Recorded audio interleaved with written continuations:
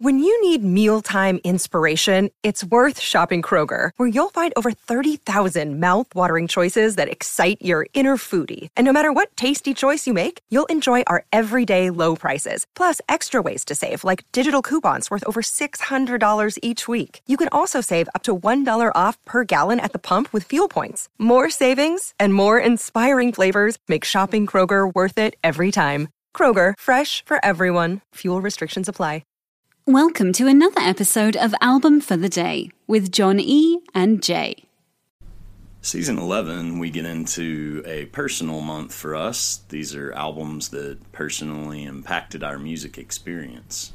Yeah, a lot of good, not only music history albums, but like albums that we dive deep back in our own little toy box to not just bands specifically that changed us, but albums that really gripped and changed our mood, who we are, who we were, who we became. Specific albums that maybe opened a door. I like that, definitely. And, I look at some of these and I look at stuff that I listen to now and know that I wouldn't be if I hadn't listened to. Yeah, that's a good point. I like that. A lot of good stuff here. Both of us had a lot of kind of weird stuff and some amazing we're friends, but it's good to go back through it every now and again and listen to. Album for the day for April 13th is London Calling by The Clash. Is their third album, and it was released on December 14th of 1979 in the UK and in January on Epic Records in the US. What an album, man! Yeah, this is as good as it gets, really. This has got punk. I mean, it's like one of the best punk records ever made, but it's not just a punk record. It's kind of a new, like the introduction of new wave. It's got ska. It's got hard rock. It's got like R&B, reggae. I mean, the lyrics. It's all about, it's like social change, unemployment, racial conflict, drugs, being a responsible adult, growing up. I mean, it's just this opus that ranges from, it's so good. Yeah, there's a lot of emotions explored throughout this album. Definitely. And let's be clear, this is possibly the greatest album cover ever. Penny Smith took this photo. Which, the first time or the second?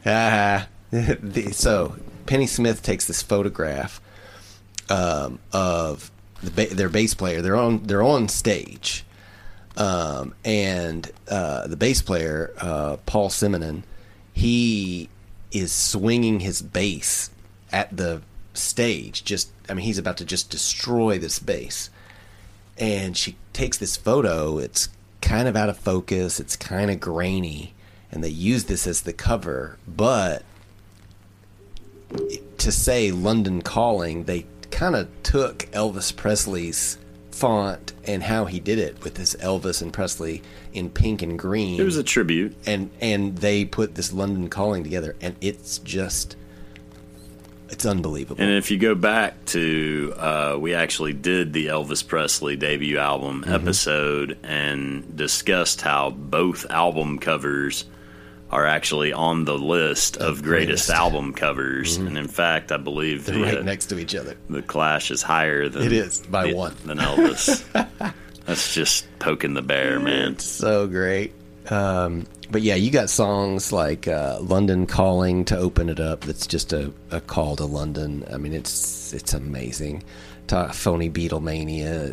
It's just Rudy Can't Fail. Another absolute classic. And they said that there was like a period of writer's block immediately preceding this. Yeah, and then they went into the studio with nothing. Yeah. And then came out with a double album of just like, what? Oop, there's the faucet somebody turned on. Yeah, there it is. The first song Paul Simonon ever wrote was The Guns of Brixton. And it was also the first song he ever sang lead on. And it's like, okay, wow. If you're going to start off strong. Yeah, exactly. Lost